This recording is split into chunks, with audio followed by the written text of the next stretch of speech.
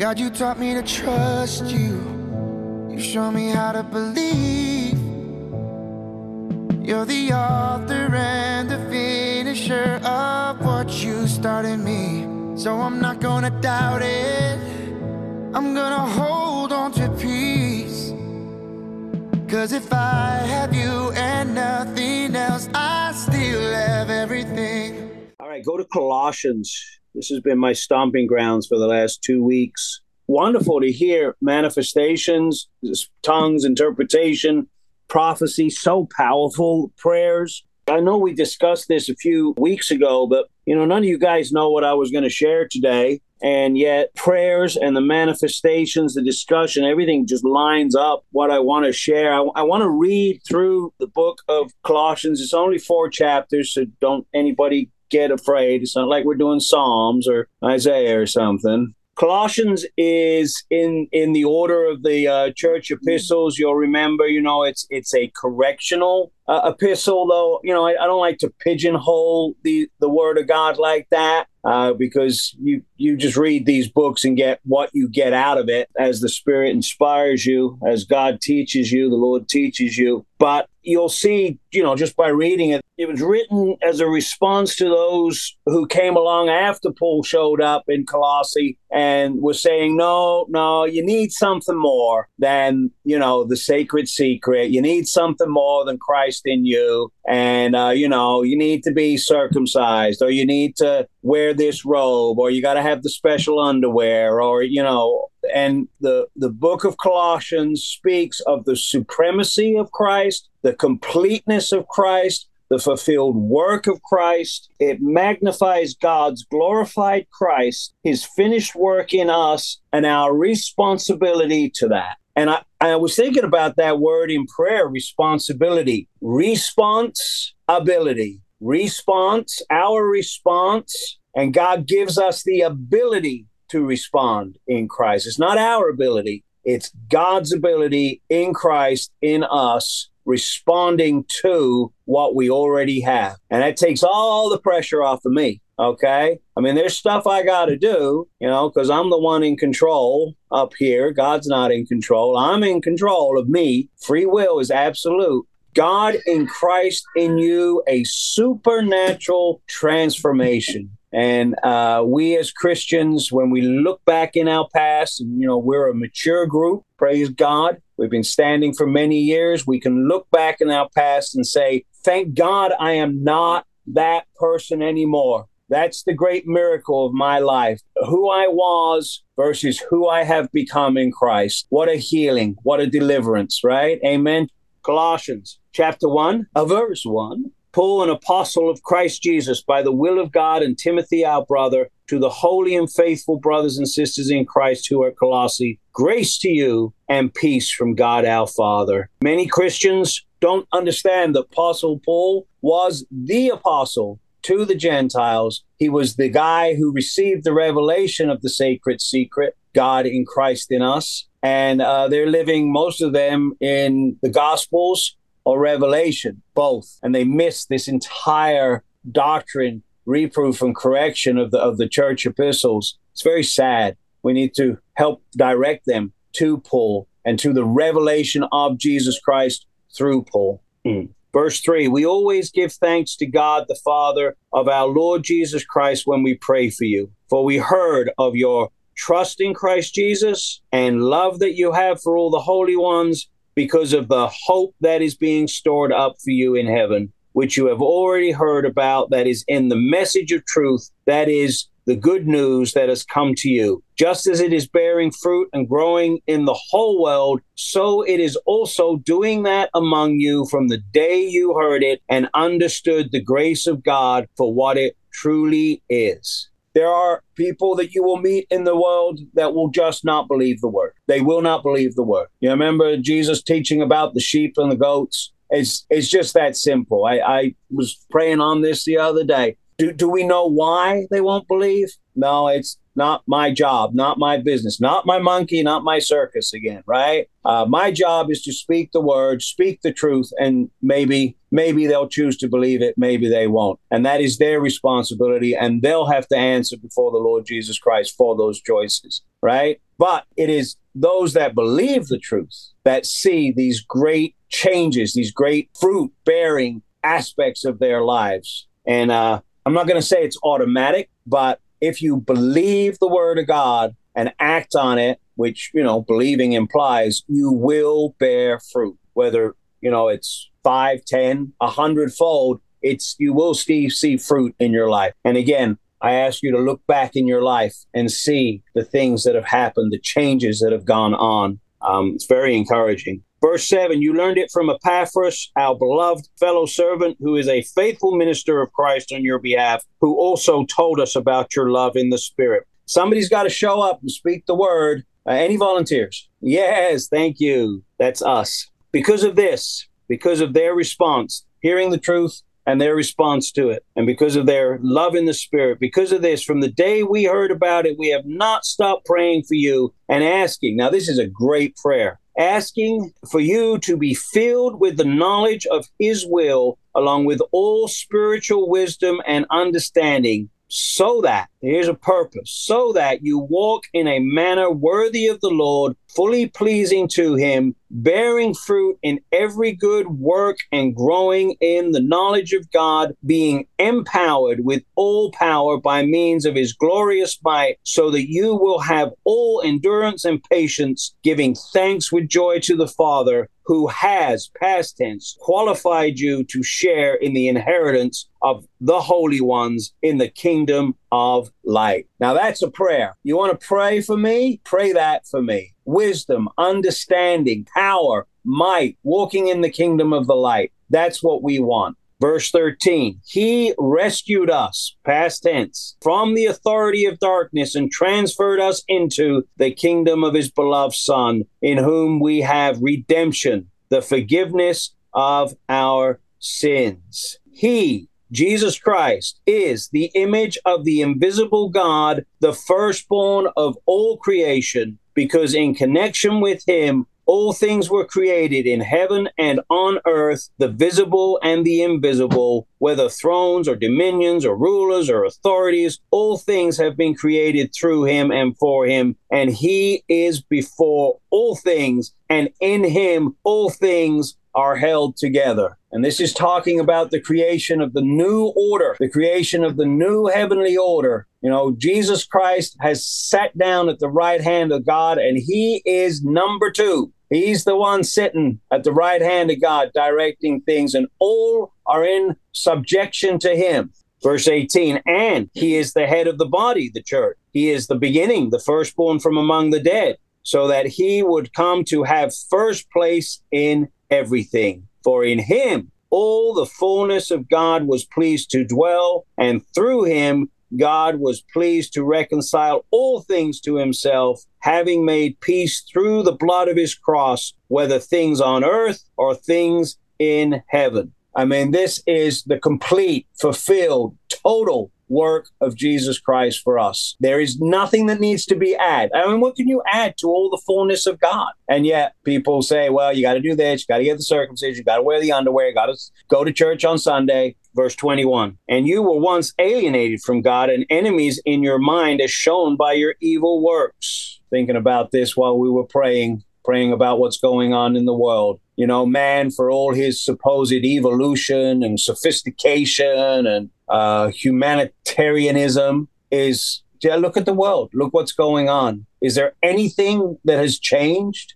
Wars, rumors of wars, famines, pestilence. I mean, the news is still a potpourri of sin and wickedness and evil. It's not good stuff. And it is those evil works that demonstrate the true nature of mankind. We all need a savior. Verse 22, but, God, you got to love big buts when it comes to the word of God. But now, by his body of flesh, he has, past tense, reconciled you through his death to present you holy and without blemish and blameless in his presence.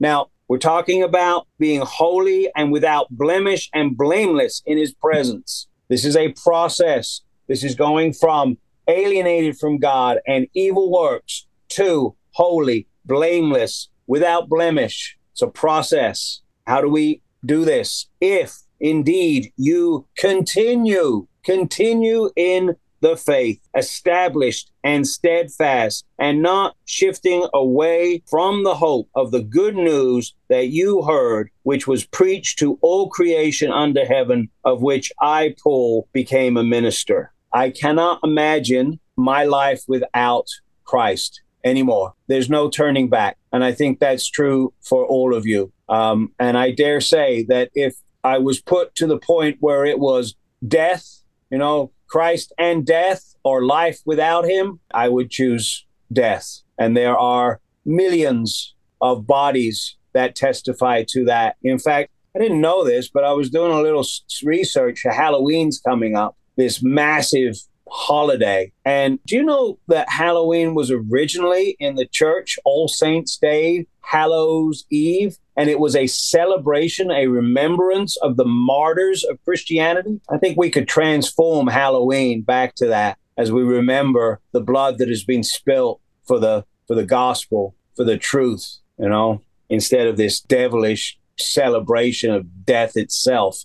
All right, verse 24. Now I rejoice in my sufferings on your behalf, and am taking my turn to complete in my flesh what is lacking in regards to the afflictions of Christ. I do this for the sake of his body, which is the church. I strongly suggest that you read the commentary on this. I don't have time to get into it too deep today, but it is just fantastic, the explanation of these verses.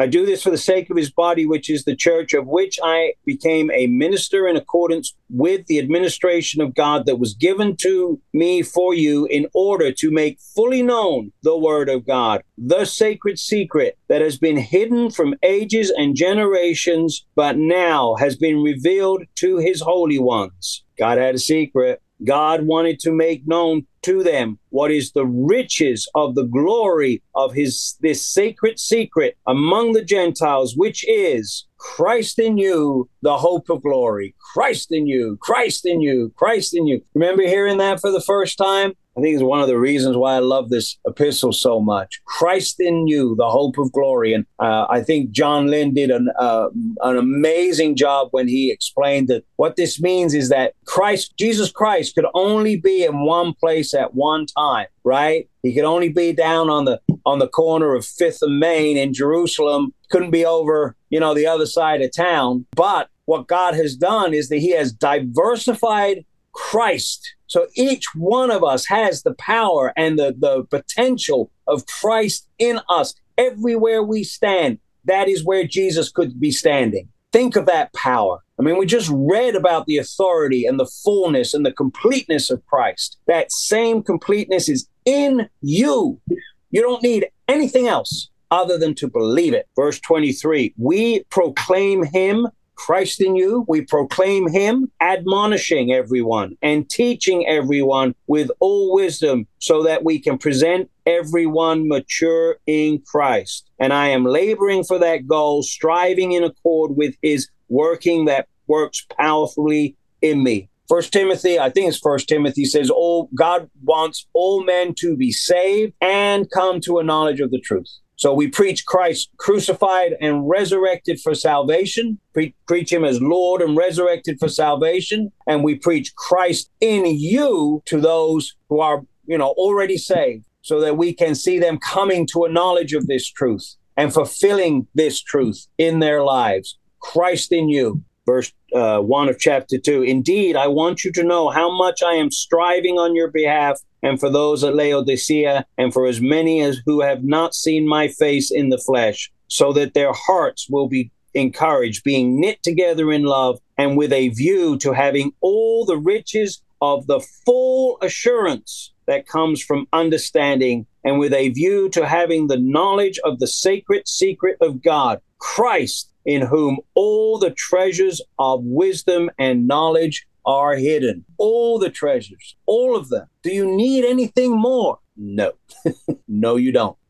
Notice that Paul was striving, working hard. This was his full-time occupation. Got out of bed early, got the job done. We should be exhorted to do the same. in whatever ministry that may be. I mean, not all of us are the chosen apostle to the Gentiles who received the revelation of the sacred secret. Absolutely not. But, there are things in your community, in your orbit that you can do. Verse 4, I say this so that no one misleads you with arguments that sound so reasonable. For although I am absent in the flesh, nevertheless I am with you in spirit, rejoicing and seeing your good order and the steadfastness of your trust in Christ. Now, this isn't some kind of spiritual out-of-body, what do they call that? I don't even know what they call that craziness. This is just Paul. We're all pianos tuned to the same tuning fork, right? We're a symphony. We're all working together because we have one Lord and one faith and one baptism and one God and Father.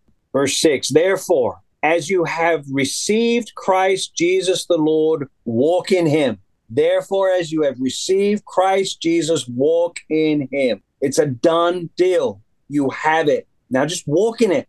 Do it.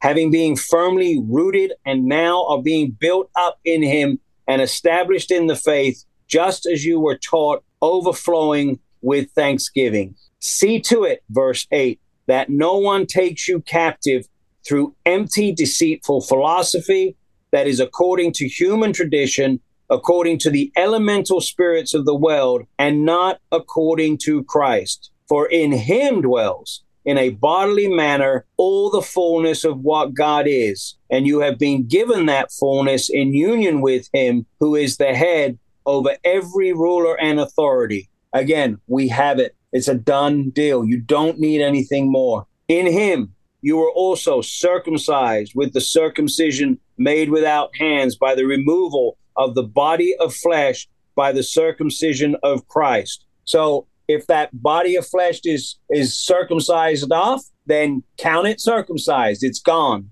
Having been buried together with him in baptism, in union with him, you were also raised together with him through trust in the working of God who raised him from the dead.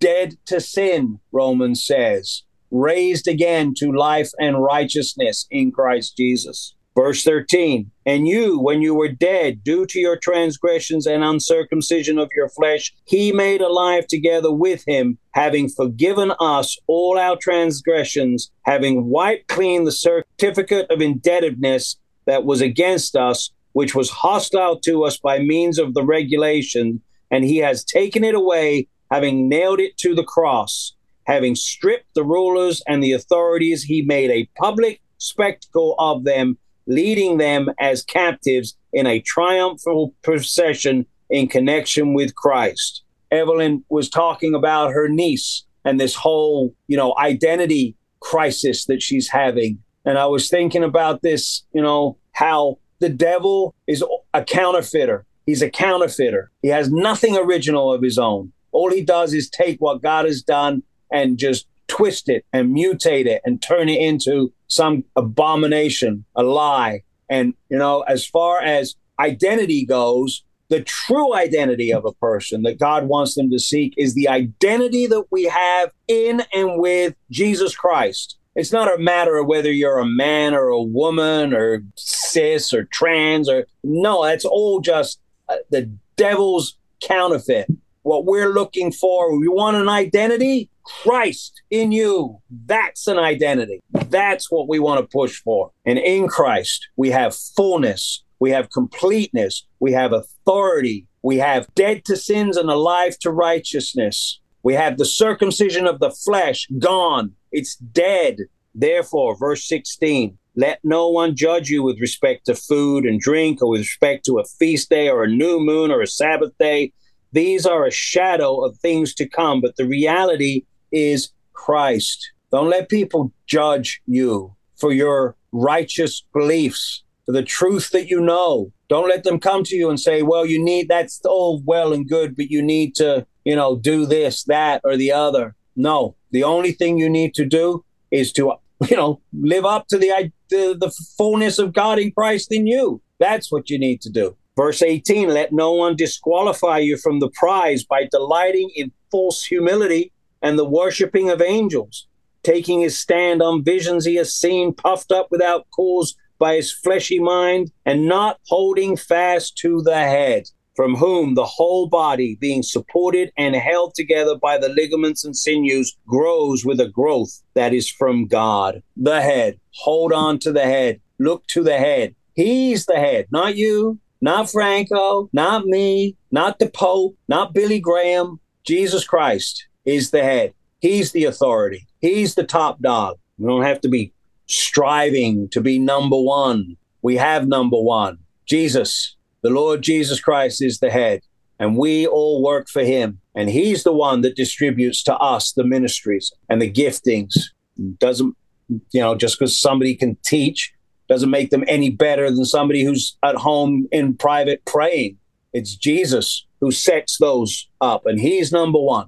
Verse 20, since you died with Christ to the elemental spirits of the world, why do you submit to regulations as if you were still living in the world? That's a great question. Why would we do that? Do not handle, do not taste, do not touch. All these regulations refer to things that are destroyed with use, because everything in this world is going to be wiped away. It's going to be burnt up, and there's a new world coming, a new heaven, a new earth. All these regulations refer to things that are destroyed with use, based as they are on human commandments and doctrines. Although regulations of this kind have a reputation for wisdom due to their self-imposed rituals and false humility and harsh treatment of the body, they are of no value in stopping the indulgence of the flesh. Anything outside of Christ, any kind of attempt of holiness or righteousness outside of Christ results in one of two things. Either you try it and you fail miserably, or you try it and you replace one set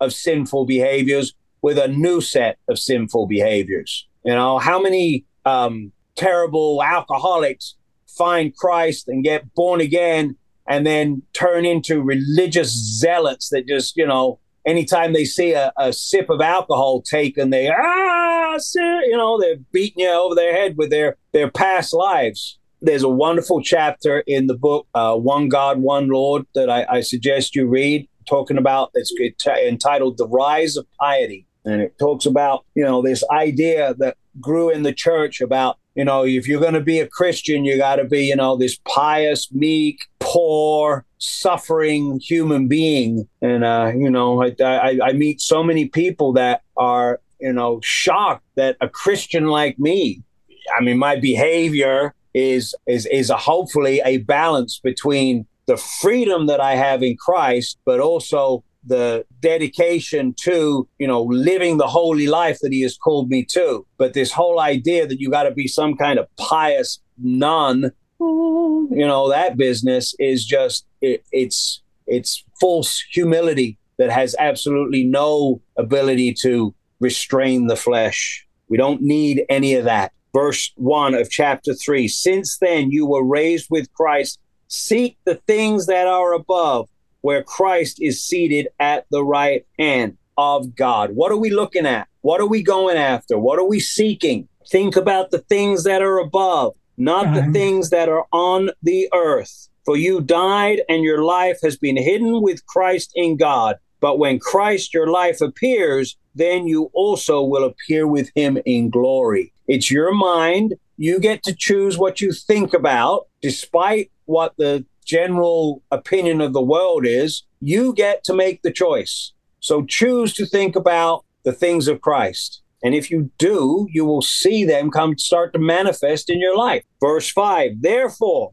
here's another choice. Put to death the parts of you that are earthly, sexual immorality, impurity, lust, evil desires, and greed, which is idolatry. I was thinking about this list. Does this list sound like what's going on in the world today? Let me read it again to you. Sexual immorality, impurity, lust, evil desires, and greed, which is idolatry. Does that sound like the 5 o'clock news to you? Nothing's changed. Nothing's changed. Not only is the world still the same because, it's still the same problem, which is sin, the solution is still the same. And no matter how bad it might seem out there, it's nothing new. Look what's going on in Israel right now. Everybody's shocked. Oh, it's the end times. It's the end times. Do you know that the Romans marched into Israel, into Jerusalem around 44 AD and burnt the place to the ground, tore the temple down? How do you think the Christians in Rome felt when they heard that news? Probably a lot like what we're feeling now when we, turn on the news and hear what's going on in Israel. But it's nothing new. And the solution is still the same. People need the gospel of Jesus Christ. 6, because of these things, the wrath of God is coming on those who are disobedient. Justice of God, it grinds slowly, but it grinds finally. There will be vengeance for this evil that's going on. But now, verse 7, in these things you too once walked, once past tense, when you were living in them, but now you too must put away all these things: anger, rage, malice, defaming speech, obscene talk out of your mouth. Do not lie to one another, as if this stuff doesn't still plague us. We need to talk to each other and be honest with each other. Since you stripped off the old self with its practices and have put on the new self that is being renewed in knowledge according to the image of the one who created it. Here there is not Greek and Jew, circumcision and uncircumcision, non-Greek, Scythian, savage, slave, free, but Christ is all in all. Again, back to Christ. Therefore, as God's holy and beloved chosen ones, put on compassionate mercy, kindness, humility, meekness, patience, bearing with one another and forgiving each other. If anyone has a complaint against another, just as the Lord forgave you, so you also must forgive. Lack of forgiveness is a plague in our society today. And if you have a problem forgiving people, then just remember what Christ has forgiven you for. And above all these things, verse 14, put on love, which is the bond of completeness, and let the peace of Christ be the umpire in your hearts. For indeed, you were called as one body to this peace, and always be thankful. Let the peace of Christ be the umpire. The peace that we have through Christ with God, which comes back to God in Christ in you. Let that be the umpire. And when you find yourself drifting off, the umpire should be throwing yellow flag. Bring your mind back to the peace of Christ. Verse 16, that's a decision. Let the word of Christ dwell in you richly, teaching and admonishing one another with all wisdom and singing psalms, hymns, and spiritual songs with thankfulness in your heart to God. And whatever you do in word or in deed, do everything in the name of the Lord Jesus, giving thanks to God the Father through him. Songs, music, the right kind of music can have the best kind of effects. We have to develop a lifestyle of God inside mindedness. Some days I go to work and I don't think about God for 8 hours, and I walk out of there and turn on the radio and the Christian radio station's on, and I'm like, wow, where's my mind been? Bring it back to the reality, the spiritual reality of God in Christ in you always. And, and just whatever you got to do to get these memory keys in your life, the clothes that you wear, and the pictures on the wall in your house, and the music that's on the radio, and the people you hang out with, right? That whole idea of praying before you have a meal. Every time you put something in your mouth, you think about the body and the blood of the Lord Jesus Christ. I mean, isn't that so profitable for us to remember what we already have so that we can live it out? Because that's what it comes down to. Devil's always trying to distract you from the truth that you know. Verse 18, wives, submit yourselves to your husbands as is proper in the Lord. Again, the standard in the Lord. What's proper in the Lord? Your husband tells you that we need to go rob a bank. That don't cut it, Husbands, love your wives and do not be harsh with them. Men, children, obey your parents in all things. Where's Gianni? Is he listening to this? For this is pleasing in the Lord. Fathers, do not provoke your children so that they will not become discouraged. Servants, obey your earthly masters in all things, not only to win their approval when they are watching you, but with a sincere heart, fearing the Lord. Whatever you do, Whatever you do, work from the depths of your soul as for the Lord and not for people, because you know that from the Lord you will receive the inheritance as a reward. So serve the Lord Christ. I mean, this isn't just about what you have now, but also about what you potentially can receive in the future, because there are eternal rewards at stake here.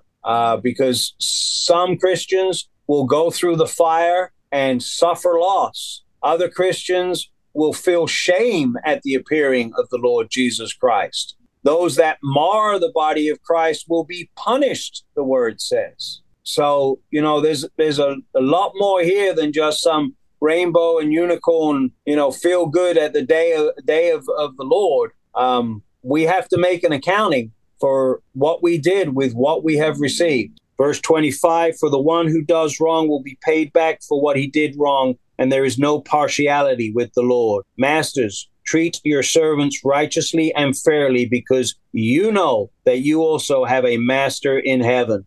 Chapter 2, we're at the end here. Continue steadfastly in prayer, being watchful in it with thanksgiving. You see this stuff on the news. You hear about the crap that's going on in the community, the problems in your family. Attack it with prayer. And I always like to be on the attack. Prayer, that's your weapon. That's the sword of the Spirit. Taking the sword of the Spirit, which is the word of God. Praying is the next word in Ephesians 6 there. At the same time, also be praying for us that God will open to us a door for the word so that we can speak the sacred secret of Christ, on account of which I am imprisoned. Pray that I make it clear as it is necessary for me to speak. And Paul was the chosen apostle. He was out there, but we certainly can pray that for our lives too, that we have opportunities to make known the sacred secret of Christ, whether it's for salvation, Jesus, Lord and resurrected, or for those who maybe are born again, but do not know the sacred secret, which would, be the vast majority of Christianity today. Walk in wisdom towards outsiders, making the most of your opportunities. Let your speech always be with grace, seasoned with salt, so that you know how you are to respond to each person. This is a practice that gets better with use. The more you get out there speaking the word, dealing with people, living this life, the more seasoned you will become. The battle-hardened veteran, the guy that's been in the league for 15 years. Tychicus, the beloved brother and faithful minister and fellow servant in the Lord, will make known to you all things about me. I am sending him to you for this very reason, so that you will know how we are doing and so that he can encourage your hearts. He is coming with Onesimus, the faithful and beloved brother, who is one of you. They will make known to you all the things that are happening here. Aristarchus, my fellow prisoner, greets you, and Mark, the cousin of Barnabas, concerning whom you receive commands. If he comes to you, welcome him. That's a great study, by the way. Take a look at what happened with John Mark and who he is and his redemptive story. And Jesus, who is called Justice, not that Jesus, this other Jesus. These are the only ones from the circumcision who are my fellow workers for the kingdom of God, and they have been a comfort to me.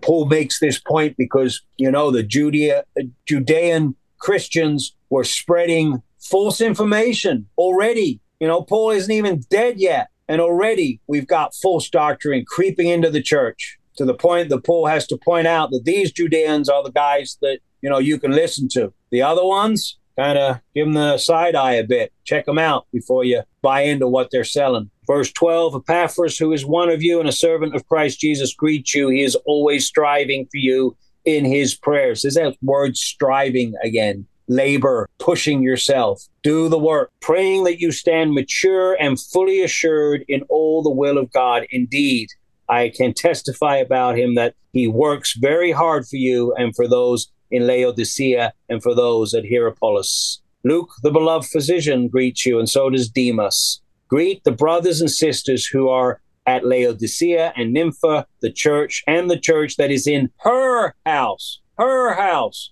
Do you know how much conversation online there is about the controversy of female pastors, like 50% of the population for some reason God has excluded? Ridiculous. And when this letter has been read among you, have it also read among the church of the Laodiceans, and see that you also read the letter from Laodicea. And a lot of scholars believe that's referring to Ephesians, the book, the letter of Ephesians. And, if you want to do something fun today, go read the book of Ephesians after reading this one. It's pretty cool. And say to Archippus, see to it that you fulfill the assignment that you have received in the Lord. Put that on decoupage on my wall. Receive the assignment that you have, fulfill the assignment that you have received from the Lord. What assignment have you received? Do you know what your assignment is? I bet a lot of you have a good idea. Been around for a while. Get out there and do it. This greeting is written by my own hand, Paul. Remember my imprisonment. Grace be with you all. And that is the end of the letter to the Colossians. Amen. If I never see the promise on this side of the grave, my hope might be shaken, but my faith will never break. Because I know the day is coming when you right all of the wrong. So I'll praise you in the waiting, and my faith will stay strong. I'll count it joy when I am tested,